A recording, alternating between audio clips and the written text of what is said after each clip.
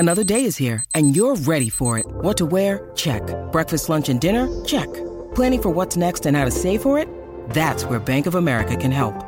For your financial to-dos, Bank of America has experts ready to help get you closer to your goals. Get started at one of our local financial centers or 24/7 in our mobile banking app.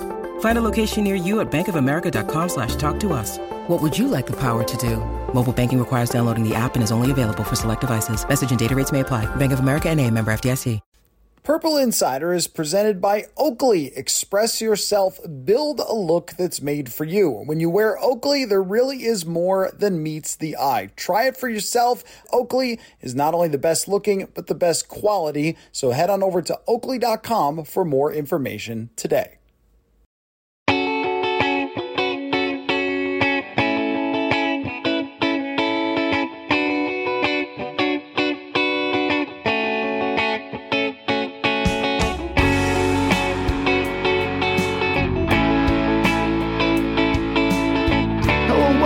To another episode of Purple Insider. Matthew Collar here, and I know a man who has missed those words.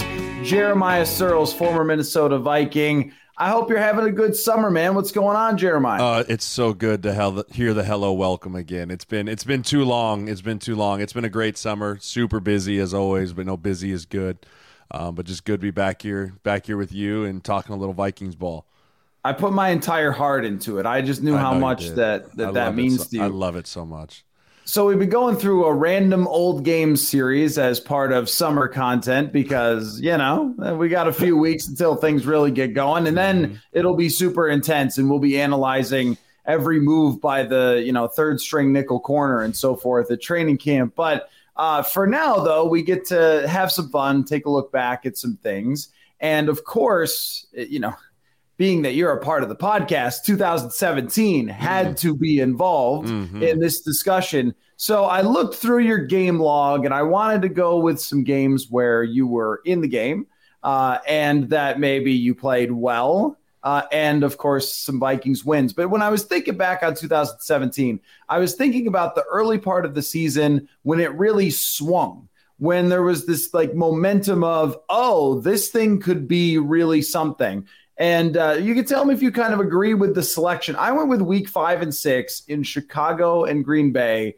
Chicago, we're kind of pairing these two old games together. Chicago is where Case comes off of the bench and leads a victory. And then Green Bay is where Aaron Rodgers gets hurt. And maybe you could tell me kind of the vibe, because coming off 2016 season, it was a real roller coaster, 5-0 and then missing the playoffs.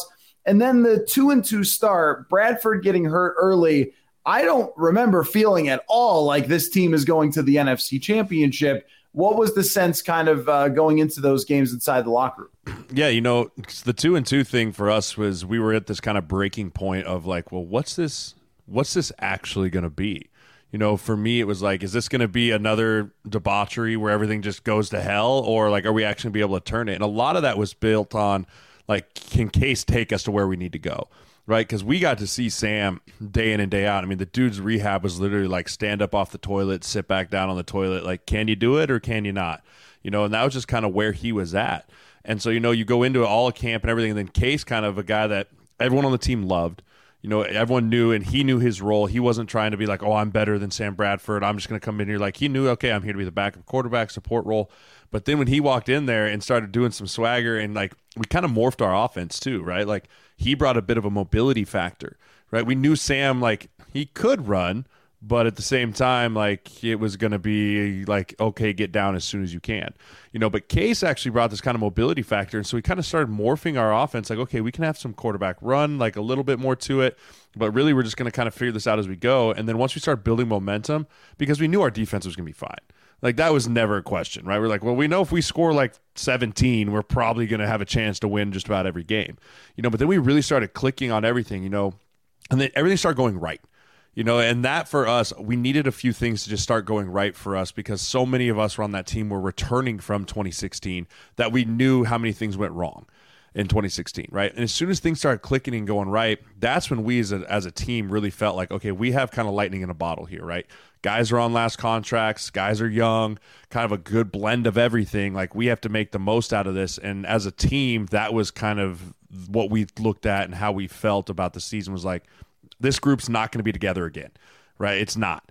Like, we need to take it and make the most that we can. And that really kind of started there, that weeks 5, 6, 7, and then just continued to build. Yeah, that's funny, because in going into 17 was also the last year of some rookie contracts for some really important players. And we were talking about how, like, well, they're not going to be able to keep all of these guys. And they ultimately did, because Rob Brzezinski abused that salary cap to make sure that they could get everybody in. And then, of course, fit Kirk Cousins as well. But we had a sense at the time, early on, like, oh, they'll probably extend Bradford. That's going to be very expensive. And then they'll have to let go Danielle Hunter or something. And obviously they ended up working all around that at the cost of later on. But just going back to the beginning of the season, Sam Bradford ignites the New Orleans Saints in a game that Vikings fans still talk about, because it was also reflective of how he looked in that training camp. And so, like, okay, this thing might be special with him, with these receivers, and Diggs and Thielen had emerged in 2016. It was kind of one of the most important things that happened. So he comes up, lights it up. Dalvin Cook has an incredible debut game in week 1, and then he goes down. Keenum's first 2 out of his 3 games were really not good. The game against Pittsburgh was a struggle. There was an attempted Ryan Quigley pass in Pittsburgh. And then against Tampa Bay, he goes absolutely ballistic. He's throwing just balloons to Stephon Diggs, but Tampa Bay was horrible. And then there's the loss against Detroit. So 2 out of the first 3 games are not so good. And then Bradford is coming back. Now, this was a weird situation, though, with Bradford, like you mentioned, because it was really mysterious. Is he going to come back at all? When's he going to come back? Mike Zimmer is making fun of us and saying he doesn't have a crystal ball. Did you guys think that he could start that game? Because from the very outset of seeing the way he was reacting, it was like, he shouldn't really be playing right now. And they got very upset with all of us for writing and reporting that Sam never should have played. But I guess I wonder what the sense was about his health going into that game from you guys. You know, we were relying on Sam to tell us if he could do it or not, right? And that's kind of how you always have to be. You never want to walk up to a guy. The only time you walk up to a guy and be like, hey, you shouldn't play, is with a concussion. Mm-hmm. Right? That's the one time as a player you feel like you can step across that bound and be like, dude, give me your helmet, go find some dark room to sit in for a while. Like, your brain is your brain, right? But at one point in time, like, the NFL can't have the track mentality of, I have to feel 100% if I can go out there, right? And so every player is different on a pain threshold. Every player is different on what they feel. Hey, I can do this, I can't do this, and through the week, we were like, okay, maybe Sam can get to the week. He'll be able to take a Toradol shot. He'll feel all right. He'll be able to good to go. And he was very limited through the week, obviously. And, practice is, you can't replicate game speed in practice, And so in practice, he looked okay. He looked like he was moving around doing things, but he also never got hit, and we knew going into that game that they were going to pressure him, right? Like, hey, let's try and get Sam to move off his spot. Let's try and see if we can get him to go one way or the other, and maybe hit him a few times, see if that knee can really work. And if I recall, early in the game, he got smoked, right? And so, like, that, once we saw him starting to kind of limp around and not be able to move, and, like, I remember a few times, like, the guy got close to him, he just kind of fell down, right? And it was like that for us at that point. We were like, okay, Sam can't do this right now. And he said it. He was even like, I'm hurting the team, right? But really, you leave that up to the player. You leave that up to the player and the training staff and the coaching staff to have a discussion. And it also comes down to, you have to kind of think, is Sam Bradford at 85% better than Case Keenum at 100%? And, there's something that goes back and forth with that, because there still was the idea of like, well, Sam still could be the Sam from week 1. And if he's even at 90% of Sam of week 1, that's still pretty damn good. Right. And so I think that was more of the feeling, but it really wasn't until about, I think, the second quarter or halftime when we were like, hey, Sam, it's probably time. And he was the first one that really came over to the side and was like, hey, I'm not helping the team. So that was kind of how that whole discussion went there. And then it was more scramble mode of like, well, we just got to find a way to get in here and win this game with whatever pieces we do have. Right. Yeah. So he takes a safety early in the game, and there was a sack early on where he does go down and doesn't even get touched, just like, I can't do this. And there's no way to play in the NFL if that's where you're at. And he stayed in for a couple more drives after that. And that was more of the criticism. It wasn't, I think, anyone on the outside trying to say, oh, you shouldn't have played him, because we don't know about the week leading up to it. We don't know how he felt. We don't know what the training staff said to him or his personal doctor or whatever. But as soon as he couldn't even take a hit in the pocket, that makes it pretty much impossible. Even as quick as his release was, as good as he was at getting the ball on a check down to Kyle Rudolph or something, it became apparent that this was a dangerous situation for his future, and yet they still went out a couple more drives. Now, this is what you talk about with that team in particular, where anything that happened offensively that wasn't good, a lot of times it didn't matter because the defense is so good in that game. So Case doesn't come in until, I believe, is it the last drive of the first half or yep. the last drive of the first half. I think it was a 2-minute drive at 2-minute drive at the end of the half. Yes. And then it comes down that it gets a Kai Forbath field goal and kind of goes from there. But when he comes in the game, now there's nothing, the funny thing about watching this game back is there's nothing spectacular that Case Keenum does in this game.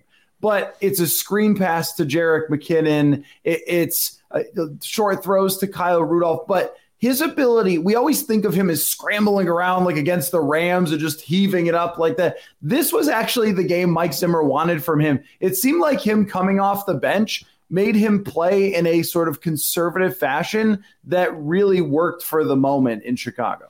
Yeah, I'll say this as a guy that came off the bench a lot. When you come off the bench, you kind of just black out. Like, you don't really, you didn't have the full week to prep and dive deep in, and you're not the starter. You're preparing like you are, but there's not that pressure to prepare like you're a starter. And so when you just kind of come in off the bench, you're just playing ball.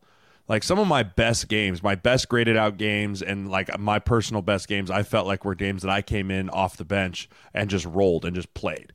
And so I think Case coming in off the bench, you don't come in and you're not super comfortable timing wise with deep, long developing routes or those type of things. And also, you kind of shift, the play caller will then shift to, okay, I know these are the things that Case is comfortable with, right? Let's put him in winning situations. Let's try and sustain drives, right? And then maybe, like you said, we can have a swing pass there, a screen pass that can go for 20 and flip the field, and then we'll punt, right? Those are, you're obviously always going to score, but I think Case came in and just understood, hey, the play caller is going to put me in good situations. I just need to manage the game here.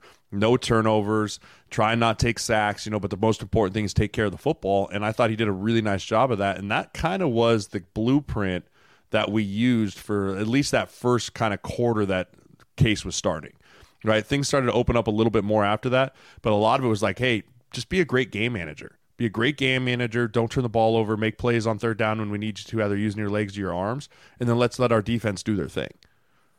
We should mention that it was 3-2 at halftime, which is just tremendous, because this was also it Monday night? Was it Monday night? Yeah, it was on television. Monday Night Football in front of the nation, and Mitch Trubisky's first start as well. And he looked, pretty shaky early on there. He was trying to do exactly what you were talking about, getting rid of the ball quickly and things like that, running a little bbit.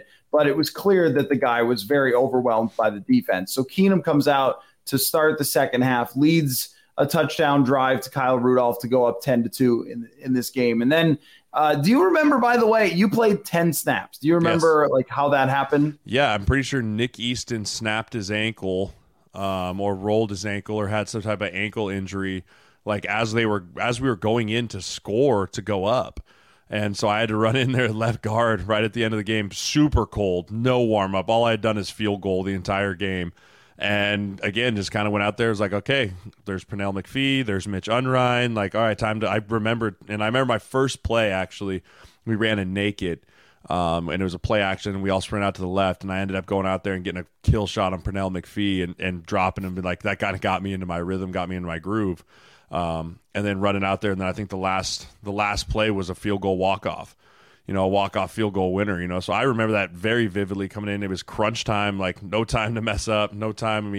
You had to go in there and perform, and that was kind of my role that year, which I tried to revel in the best I could.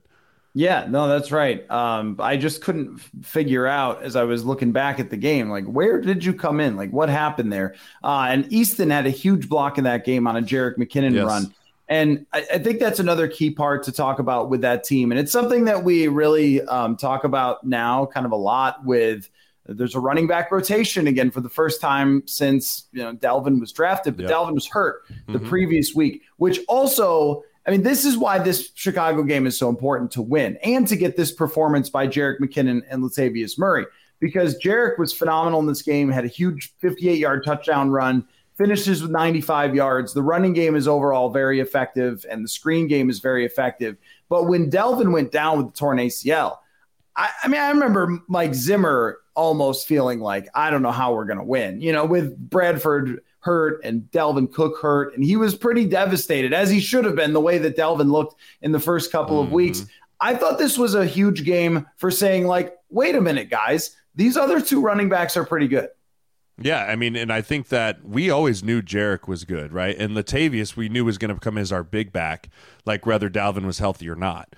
So it was really just filling that role of the running back by committee type thing. And I mean, we knew Jerick was great on third downs because his pass protection was excellent, still is. It's why he never comes off the field for the Chiefs, but that was really kind of his coming out party of showing I can still run, right? I'm still an every down, first and second down back. I can run between the tackles. I can pitch it and get outside.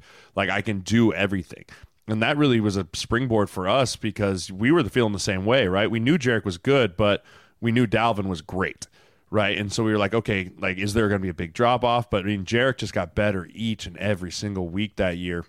And then when you got inside, it was short yardage. Like, you knew you had just the horse Latavius behind you that was just going to take it and fall forward for 2 or 3, and so that also gave, I think, our play caller, Shermer, a lot of confidence in, like, okay, we need to continue to rely on the run game, right? We need to stay with it, and we'll eventually start to pop things, which is what also took a lot of pressure off of Case. For a few of the games. There's still a lot of games we had to go out there and throw it. I mean, our run game wasn't stellar that year by any means, but it was effective. And that was Tony Sperano's big thing, was just efficient runs, right? 4-yard runs, 4-yard runs, 4-yard runs, and then we'll pop a 12 to 20. And so that was the big thing with those guys, is we knew we kind of lost the home run hit of Dalvin. We knew Jerick had speed, but not quite that, like, second gear burst that Dalvin had. But we just knew with those two guys, we had to just stay efficient, just keep the chains moving, and then just allowing us to just put first downs together. Yeah, and the screen game was such a big part of that. I think that it's not a very exciting take to talk about the screen game, right? It's just whatever. But man, when you have one, other teams must hate it, because they're like, all right, we've got Diggs and Thielen, we're going to cover everybody, or we're going to double team Jefferson, and then you just hit them with like a little screen pass. The Vikings didn't have that tool in their bag last year, and I think that it really hurt them. But with McKinnon specifically, there was also a game later, I think on Thanksgiving, where it was essentially closed out because there was a great screen pass to Jerick McKinnon. Let me circle back to where were you when Pat O'Donnell threw a 38-yard touchdown? The punter in this game, this is where Chicago was at as a team. Like, they had just drafted Trubisky. John Fox knows his time there is over. He dials up the punter pass, and it ends up getting you guys. That has to be the screamiest that special teams coaches ever are, right? Oh, Mike Prefer went off, and he was honestly the most like crazy coach on staff. Like, and that's saying something. Like, Prefer, he was a Navy helicopter pilot. Like, he was the nicest guy you'd ever meet until he wasn't. And so, I mean, I can remember Prefer throwing things on the sideline, like wanting to lose his mind. And I can't remember if that was the game or there was another game where Anthony Barr said something to him, and I honestly thought Prefer was going to snap his neck.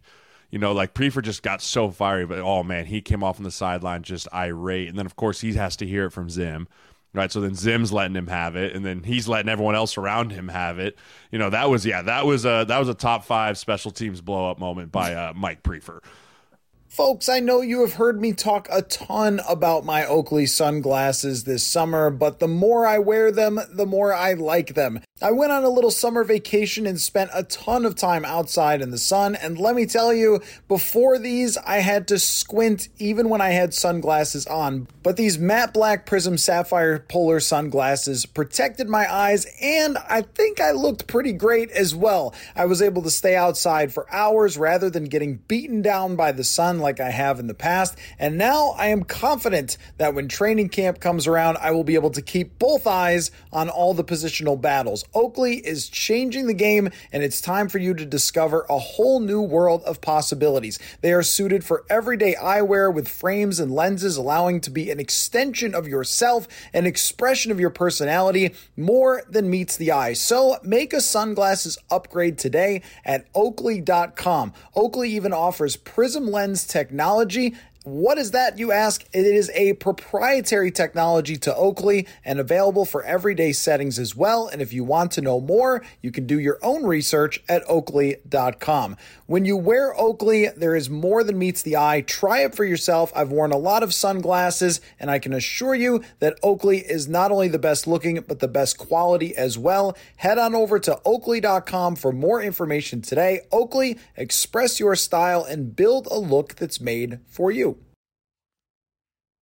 When you need mealtime inspiration, it's worth shopping Kroger, where you'll find over 30,000 mouth-watering choices that excite your inner foodie. And no matter what tasty choice you make, you'll enjoy our everyday low prices, plus extra ways to save, like digital coupons worth over $600 each week. You can also save up to $1 off per gallon at the pump with fuel points. More savings and more inspiring flavors make shopping Kroger worth it every time. Kroger, fresh for everyone. Fuel restrictions apply. With threats to our nation waiting around every corner, adaptability is more important than ever. When conditions change without notice, quick strategic thinking is crucial. And with obstacles consistently impending, determination is essential in overcoming them. It's this willingness, decisiveness, and resilience that sets Marines apart. With our fighting spirit, we don't just fight battles, we win them. Marines are the constant our nation counts on to fight the unknown. And through adaptable problem solving, we do just that. Learn more at Marines.com. Yeah, I mean, that was the only way Chicago was scoring in this game, more or less, because they do end up later on, just to take you through it. So at that point, it was 10-2, which also great baseball score. And it looked like there was an opportunity to kind of close out the game because Trubisky was not going to come back. So allowing the punt throw for a touchdown. Also, not only was it a punt throw for a touchdown, but it was in the perfect zone where they could obviously do a fake. You know, when you're at that 38-yard line, 45-yard line, it's always this is where they could do a fake. So that makes it even worse that happened. But and after that, just to get back into order of operations, that's when Jarek hit the 58-yard touchdown run to make it 17-9. The Bears then come back early in the fourth quarter to tie the game at 17, and it's kind of a battle from there at the end of the game. And at the end, Harrison Smith, and this is what I want to ask you about, gets an interception of Mitch Trubisky to set up the field goal. So basically nobody on offense has to do anything. You just got it all set up for you. But Harrison Smith in that season, he's always been great. He's an all-pro level player. He, at the end of the day, may have a case for the Hall of Fame. To me, this was one of those moments where he, in that season, won games by himself. And I don't know what happened to him that season, but it went up a level. I feel like playing off of everybody else and then his playmaking ability. I think that was the absolute peak of Harrison Smith. Yeah, I would agree. I think it helped because he had so many great role players around him. When you look at Harrison Smith now, he's the focal point. Right, like every week when we would have a scouting report on a defense, we would star certain guys, right? Like we can't let this guy wreck the game, right? The Aaron Donalds, the Von Millers, right? And Harrison Smith for the Vikings right now is that star on the scouting report, right? Like we have to know where 22 is. But on that defense, he was like the third star you had to worry about because he played safety, right? The first two were like, hey, Everson Griffin and Daniil Hunter, and then Anthony Barr, Eric Kendricks. Like those four guys can wreck this game if we don't take care of them. Like it allowed Harry to play so free. You know, he could play all over the field, and he could be the eraser if one of those two guys, you know, took a shot and missed, but he'd be there to pick it up. And also allowed him to play coverage. You know, it allowed him to not have to blitz all the time because we were getting pressure with 4. We weren't having to send exotics. It allowed him to sit back there, play center field, use his speed and his range and his ball skills to find the ball, make interceptions, make big hits. And he played so free that year because he kind of got to do whatever he wanted, right? He played within the system, but he was one of those players that Zimmer was like, yeah, this is the system, but like, you're a great ball player, go make plays, right? And I think that's what made him so great that year. And, you know, you see as more role players and more big stars have left this defense for Minnesota, he can't play as free. He has to be the eraser all the time. Like, he has to be the make it up guy all the time. And that's just hard to have the stats, the things that he can do so well early in the 2016, 17, 18 seasons, you know, just because he's asked to do so much now. Ed Donatel, take a note, my man. Harrison Smith can do a lot of different stuff. But yeah, I also think when it came to that play, that game there, and I'm wondering how you guys came out of that game feeling, because the previous season you'd gone into Soldier Field, lost. That's the Jordan Howard game. That's the Zim's eye goes pop game and Norv quits game. Yep. It was a house of horrors. And I remember them telling me this because the 2016 game was the first time I'd gone to Soldier Field to cover a game. And I remember the other reporters being like, bad stuff happens there, man. I'm like, I don't know. That Philly loss, who cares? They'll be fine. This team stinks. And they're like, and then it became a disaster. And it was almost a disaster again. I mean, you lose this game and go to 2-3, and Sam's knee is messed up again. You're just, it's like our pets' heads are falling off type of situation. I think there would have been panic at that point had you lost that game. I would agree. You know, I think a lot of it would reverted back to like, oh boy, here we go again, 2016, versus the ability to like, hey, we fought through some really crazy stuff that happened, right? I mean, not often does a team score on special teams that you don't win the game. Like, that's a huge percentage piece of, you know, I'm sure you could find what does that stat mean for if you get a special team score, like your odds of winning actually go way up, you know? And so like to have a switch quarterback change in the middle, you know, all that stuff going on, like it just gave us confidence that we can overcome adversity, you know, and a team that can feel like no matter the situation, no matter what we get put in, we can find a way to win. Like, that's a powerful thing. And you see teams every single year that start slow and then in the middle of each season, they kind of figure it out and they almost feel like, hey, we only are going to be able to beat ourselves. No one can beat us. And I think we kind of came out of that game a little bit with that mantra of like, hey, if we don't beat ourselves, we're good enough to beat anyone. And I think that was the feeling as we left Soldier Field, was like, man, that was ugly. It wasn't good, but we found a way to win. And that's all that matters. At the end of the day, the W's and the L's are all that matters. And that's the kind of the mantra and the mindset that we approach the rest of that year with. It is so crazy in football how that works, right? I mean, baseball, hockey, basketball, they play so many games that you can try to pinpoint a moment. You can try to pinpoint a field goal, an interception, whatever, or whatever the version is, a 3-pointer, a game-winning shot. But the next night, you might just have it all disappear. You might hit a game-winning shot and everyone's like, yeah, we're back. And then the next night you just lose because it's basketball.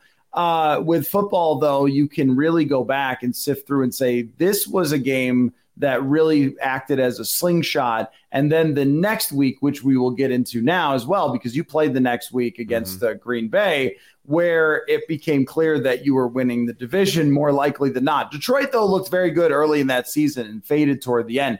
But it wasn't going to be Green Bay. I want to know where you were standing. Did you see when Anthony Barr hit Aaron Rodgers? I mean, what was your memory of that? Yeah, honestly, I didn't see it because we were on the sideline, sitting down as an O-lineman going over, but you heard the collective roar of US Bank to where, like, that's a roar of a turnover or that's the roar of, like, a big hit or something where, like, everyone kind of stops. Even Sperano, you kind of stop and everyone does this one where they look up at the big board, like, what just happened, right? Or, like, grab your helmet, like, do I need to run out on the field or whatever it was? And then you looked up and you're watching the replay and then you're like, oh, he's not getting up. Right. And that in itself, and I'm not advocating for players getting hurt, But there is something about when you watch the star quarterback of the opposing team go down, there's a little bit of a fire that ignites in everyone on that team. Like, hey, they're in a corner. They're in a corner. Like, they're either going to come out swinging or we can go put our foot on this and just end this right now. Right. And that was kind of the thought process of like, hey, their all-world quarterback is out. Right. Like, he's not coming back. The way he was holding his arm walking off, you're like, that is not something that is like, hey, go throw a few times on the sideline and you'll be back to go. And then so we knew like, okay, they're wounded animals right now. Like, let's go out there and just put our foot down and just try and roll over this and make a statement. And then again, just keep building momentum, building confidence.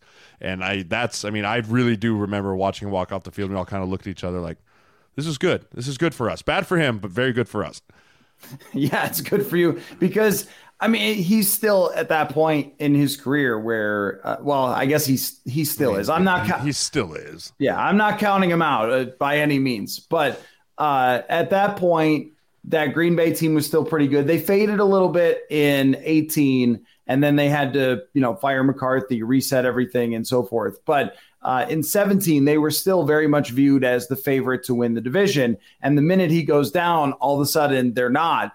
That play in particular became this kind of thing. Not just the internet. There's always going to be people on the internet freaking out about different stuff. But Rodgers went on Letterman or Leno or some national TV show and said Anthony Barr was a dirty hit. He didn't have to do it. This also sparked the can't land on a dude with your weight, which is almost impossible to do. I am amazed. I'm astounded. I was jogging the other day and I fell down and I just tripped and I kind of did a little bit of enough of a barrel roll to not really harm myself. And I thought at lightning speed, defensive ends and outside linebackers are supposed to tackle someone and then be like, nope, I'm rolling off at the last end, like they're in the Matrix or something. But at the time, it technically was not a dirty play according to the rules.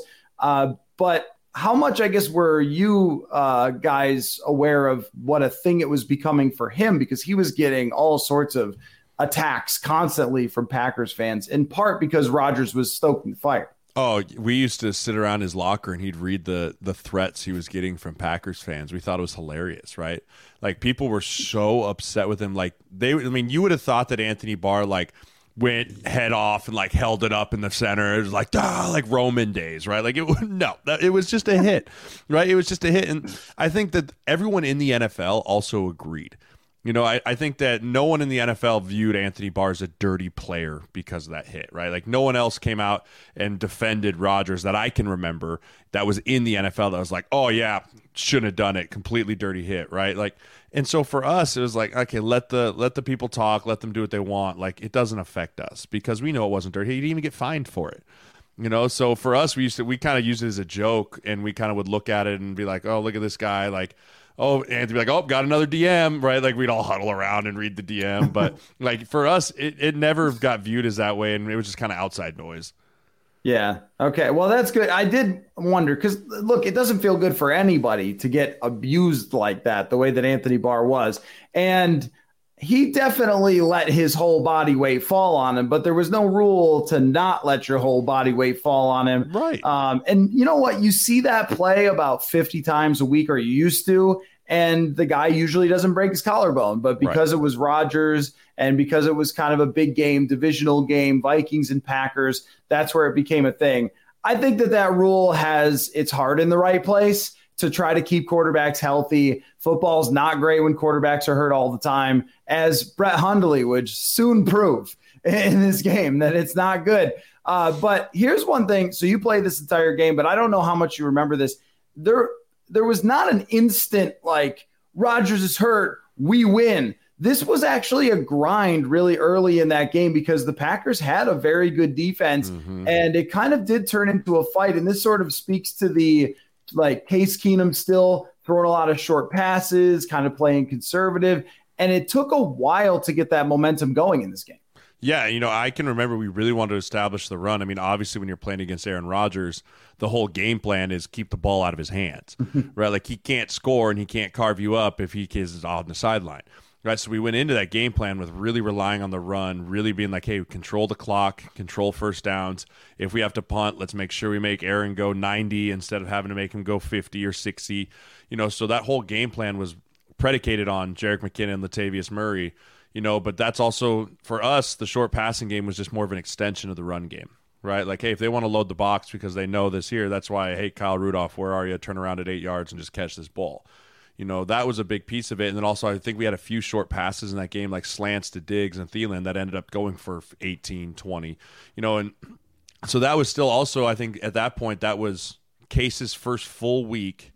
Maybe second. I think Case had the full week before Pittsburgh too. But, Case's like really full week of practice of being the starter, like being the guy, right? So him and Shermer and, all of us are starting to try and figure out, okay, what is our offense going to look like now, right? Like what are we, because with Bradford, it was like we could huck it all over the yard. Like he can put the ball anywhere he wants. He can put it, if it's 5 inches outside, he's going to put it 5 inches outside, And Case had a good arm and he had good accuracy, but not the deep shot accuracy like Sam had. So that whole week was us just kind of morphing and finding, okay, what do we want to be? And it really was, hey, let's establish a run. Let's do some short passing concepts and let Case create with his legs.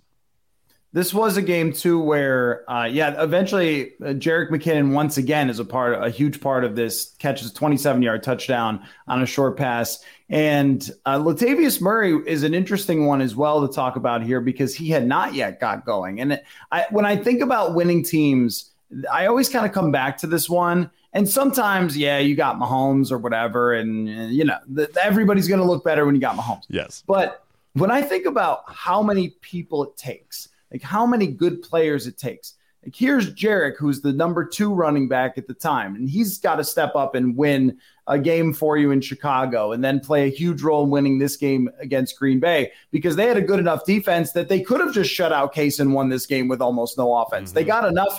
Hundley certainly helped with 3 interceptions, but they got enough early in that game where this was not decided quickly. It was kind of a slow burn where eventually you ran away from them.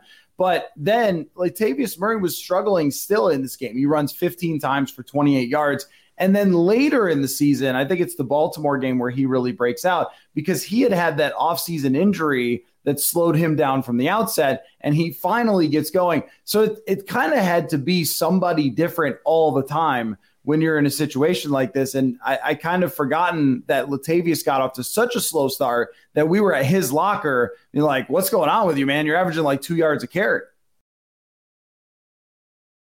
Yeah, we all knew that he was, we were like, okay, we've seen this guy do it in Oakland time and time and time again. He's got the power to take it. He's got the speed to go, and Tony was with him in Oakland, Sperano. So Tony was a big Latavius fan, and so Tony was really the guy that drove the, like, let's just keep him going, keep him with it. Like he's gonna figure it out. He's gonna figure it out, and so that was a big reason why we just kind of stuck with him because we knew we were going to need him down the stretch. When you lose Dalvin, your running back room already gets smaller, and especially when you lose him so early in the year, like running backs don't stay healthy all year. It's just not a thing. They take such a beating that, you have to have a multi running backs that can come in and not have a big drop off, and so with the success of Jerick McKinnon, we knew we were going to need another running back at one point in that year that was going to be able to come in and shoulder the load, and so I think for him, he knew he was getting frustrated. Like it was no secret he was frustrated too, but we just trusted him. We just stuck with him. We're like, you're going to get it. You're going to figure it out. And eventually he did. And he was a big reason why we had the run we did towards the end of the year. Yeah, for sure. And I always respected the fact that he was at his locker every week talking about that through some of the tougher times, because a lot of times what you see with players is if it's getting a little bit hard, then they're nowhere to be found. Yes. And then they have a good game. And then, all of a sudden they're anybody want to talk to me? Like I will never forget in the 2016 season, Laquan Treadwell holding I think it was about a 12 to 14 minute. And you know how you've been a part of those before. They usually last like 3-4 minutes. Yeah. It's like, there's only so many questions to ask, but it was like a 10-minute scrum with him after he caught his first pass. And that was the only pass he caught all season. But he was there and he was ready to talk about it. That was such a dumpster fire. That was such a dumpster fire, dude. I'll never forget when he came. He's like, I don't play special teams. I'm a first rounder. That was my first moment where I was like, oh, this is not going to work. This just isn't going to work out. Like, we knew from him, that quote right there is like, okay, I see how this is going to be. And that is how it was. Yep, that's how it went.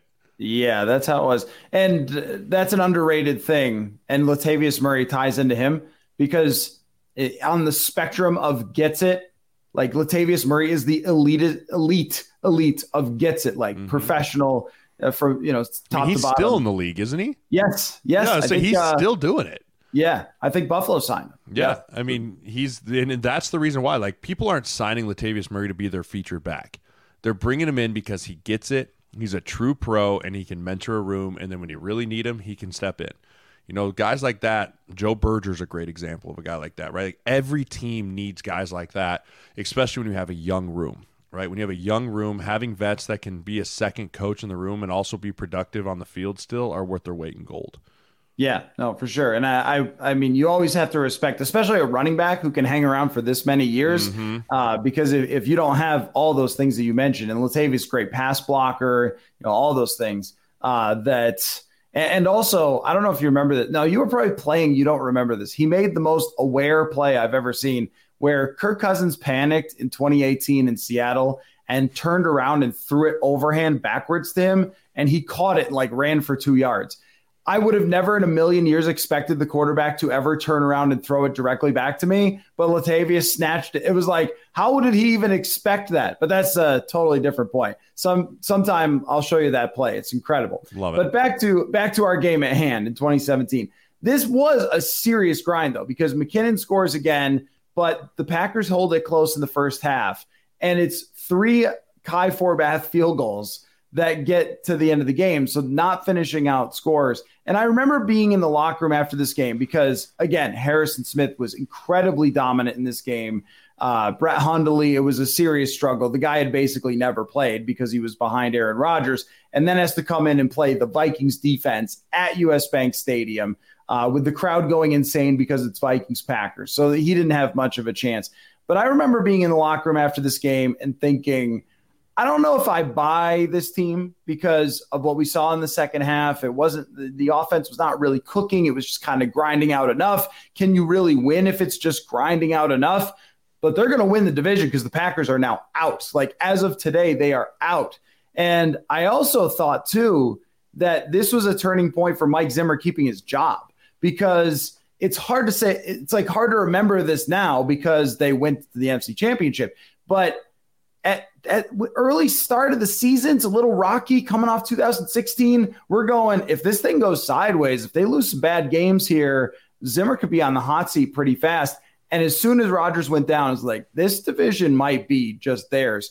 I don't know if you guys would have had any sense of how long Rodgers was going to be out, but when you beat Green Bay at home to go to 4-2, there had to be a sense that this, you should be in line, even with Case, to win a lot of games. Yeah, I mean, 4-2, 2-0 in the division at that point, I believe, right? Or maybe were we 3-0? 2-1. 2-1. Yeah, we had lost to Detroit, right? So we were 2-1 in the division, and you look at it okay, we've got our first round of division games behind us. We went 2-1, right? Rodgers is going to be hurt.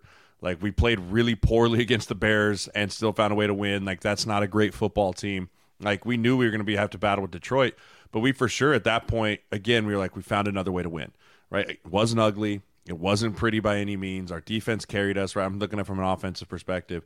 If we can just keep getting better, we're going to win a lot of football games. And we were still getting better, right? And like I said, we were still learning what Case was as a quarterback, still learning the best run concepts that Jarek and Latavius could tag team back and forth, right? We were still learning. We left that game with a – after Chicago, like I said, we felt okay, we can win these games. But then when you do it again, right, and this is I use this quote all the time talking to guys Mike Zimmer had a great quote to talk about how to win championships. He's first you learn how to practice, then you learn how to win, then you learn how to handle winning, then you learn how to become a champion. I think that game in Chicago was us learning how to handle winning. We learned how to win a tough game and then did it again. Right, so it wasn't a flaw, it wasn't a fluke. We put a stamp on it, we can do this week in and week out. And then from there on, it was just kind of a run of we're just going to keep learning how to win, learning how to practice, and just being better and better and better. Ended up becoming NFC North champions. And Case became way better than any of us would have dreamed. Yes. I mean, right? Like his just comfort in that $36 million to Denver better. Yeah, I mean, right. Really, in reality, that's what that year did for him. It was like nothing I've ever seen. I mean, you do see occasionally journeymen pop up and play really well, but he was just every single throw that fluttered through the air landed in the hands of Thielen or Diggs, including the Minneapolis Miracle. And so I guess, when I think of these two games back to back, I think of these kind of set the track for how this team was likely to win. And then what happened with Case would have been completely unforeseen. Just in the big picture of 2017, I mean, we talk about it a lot because it's one of the greatest seasons in Vikings history and the NFC Championship appearance. I guess what is it that kind of sticks with you about that season? I mean, there's probably 100 things because you were a big part of that team. You got to play a lot that year and, it accomplished so much. But is there something from that season that you've sort of taken with you into the rest of your career, into your post-career career, like all those things? It was the guys. It was the team.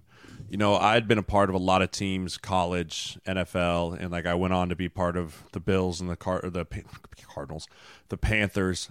Post that, there was never a locker room that was as close as that 2017 team was. And I think there was a combination of things of because we had so much turnover from so much retention from 2016. We had been through so much in 16 together as a group. And then to come into 17 and have those battles and those adversities hit early on, it really galvanized us as a team. And I was never part of another team that was that close, that those guys loved each other the way we had. And I know it's kind of a cheesy thing to say, but like we played for each other. And when you play for each other and it's a group of guys that want to just go out there and fight and practice hard and push each other and become better and hold each other accountable, like that's how the great teams become great.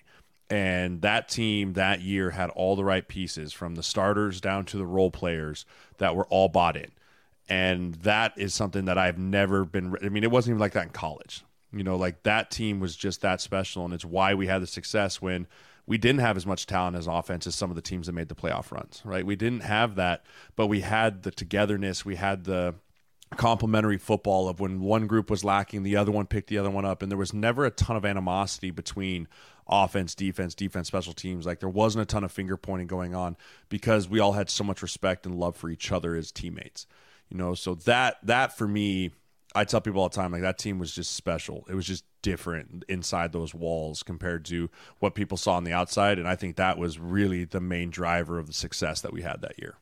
Yeah, I totally agree. And I think when we were talking about how Latavius Murray gets it, there were a lot of guys who did. I mean, almost the entire thing. And I mean, even you have to give Treadwell that he came along in that season and he at least was quelled as far as the impact. I mean, a hockey scout told me you can have like one jackass in the room if you have a lot of good leadership because that guy will just shut up. So maybe there was a little bit of that, but I don't mean to give him any credit for 2017, but he did have 3 catches against the Packers. I just mean that you could go guy to guy and tell the story of their professionalism. Terrence Newman is a really good example of this. As a great leader who would have film sessions with the corners and stuff like that. And some of the younger players came along in their professionalism. Xavier Rhodes, that year. And you saw Trey Wayans and a lot of players like that. Right. So yeah, the bond of that team was something really special. I saw some of it last year, but I think that the 17 team knew it was really good. I think last year's team knew all the problems that existed were eventually going to get them. So I guess that is kind of the difference. Well, this was really fun, man. Let me just ask you one quick question before we wrap on this. How you feeling about this team? It's been a whole off season. You've been very busy. You're running around recruiting offensive linemen and stuff, things like that, doing agent stuff. But they made a lot of moves. A lot of guys are no longer on the team. So how you feeling about the direction? I have no idea. I think I really don't. I look at this team and see so many new names, but then some old names that we all know way too well. And so for me, I don't necessarily know if we fixed a lot of the issues, but I do think that we're going to try. I think that we looked at some of the issues we had on defense. We looked at some of the holes that we had and said, okay, we're going to try something new. Now, we don't know if that's going to work until week 1, but at least I think that this staff was able to identify problems and not just be like, oh, guys will just get better, right? Like, I think they were like, we need to fix certain pieces. We'll go get certain pieces. We'll put it in there. We'll make it happen, and with this offensive line being the 2 starting tackles, hopefully coming back, being studs, you're getting yourself a chance to win with Kirk Cousins back there, and you have the best receiver in football. Like, so offensively, I'm not terribly concerned that this is going to go one way or the other. Dalvin was good last year. I don't think he was a complete difference maker. There were certain times in the year he was, but I think Alexander Madison's going to step into that role well. It's just still, for me, it's the pass rush and the ability to cover on the back end that are huge question marks. We did some things to it, but they're just going to be things we're going to have to watch through camp and watch early part of this year of what did we do to address those problems. I'm not sure what this team's going to look like. Yeah, and that's the fun part, I think, because a lot of times we did. Now, we could pretty much lay out what was going to happen, and I don't know what's going to happen now. Do you think they'll trade Danielle Hunter? I wouldn't if I was them, but I could see them needing to for money purposes or, whatever it may be on the business side of it. But, I mean, you lose to Darius Smith, you lose to Danielle Hunter, like, you better have something something cooking behind the scenes of someone you have a ton of faith to be able to get to the quarterback in. Because if you ship those 2 guys out and you don't have a bunch of sacks next year, there's only be one person that's getting looked at, and that's the GM. Yeah, I think that it all depends on your perspective on that, because if they trade him away and you're sort of playing the Moneyball game, like long-term perspective, developing defensive ends, or outside linebackers, seeing if there's anything there, and then if there isn't, then you have to get it in the future. But there's also when you clear out this much talent and you have a drop-off, there's a lot of people who are going to be like, what you doing there? Mm-hmm. So I think it's kind of, are you seeing the bigger picture with all the moves over a 3-year type of window versus 1? But Danielle Hunter is not so old that we talk about, well, you got to get rid of him because he's old or something like that. He's still a young man. I mean, he came in the league at 20 years old. When they went on their rookie dinner, like, he couldn't buy the alcohol. Like, someone else had to buy the alcohol and he had to pay them back because it was illegal for him to buy it. So he's still very much a young man. Yeah, it's amazing. So anyway, well, Jeremiah, great to get together with you. I hope you enjoy the rest of your summer, and we will definitely do it again soon. We'll be back podcasting for sure, but get some rays, man. I mean, you still look pretty pale. You look like you've been working too much, so you got to get some sun, get a vacation in there. Come on. I've been locked in this dungeon, man. I'm going to try and get out. August will be the month I'll get out and try and swing the sticks a little bit, work on the golf game, and hit the pool with the kids. Sounds good, man. Well, thanks again. This was really fun, and we'll talk again soon. Appreciate it, guys.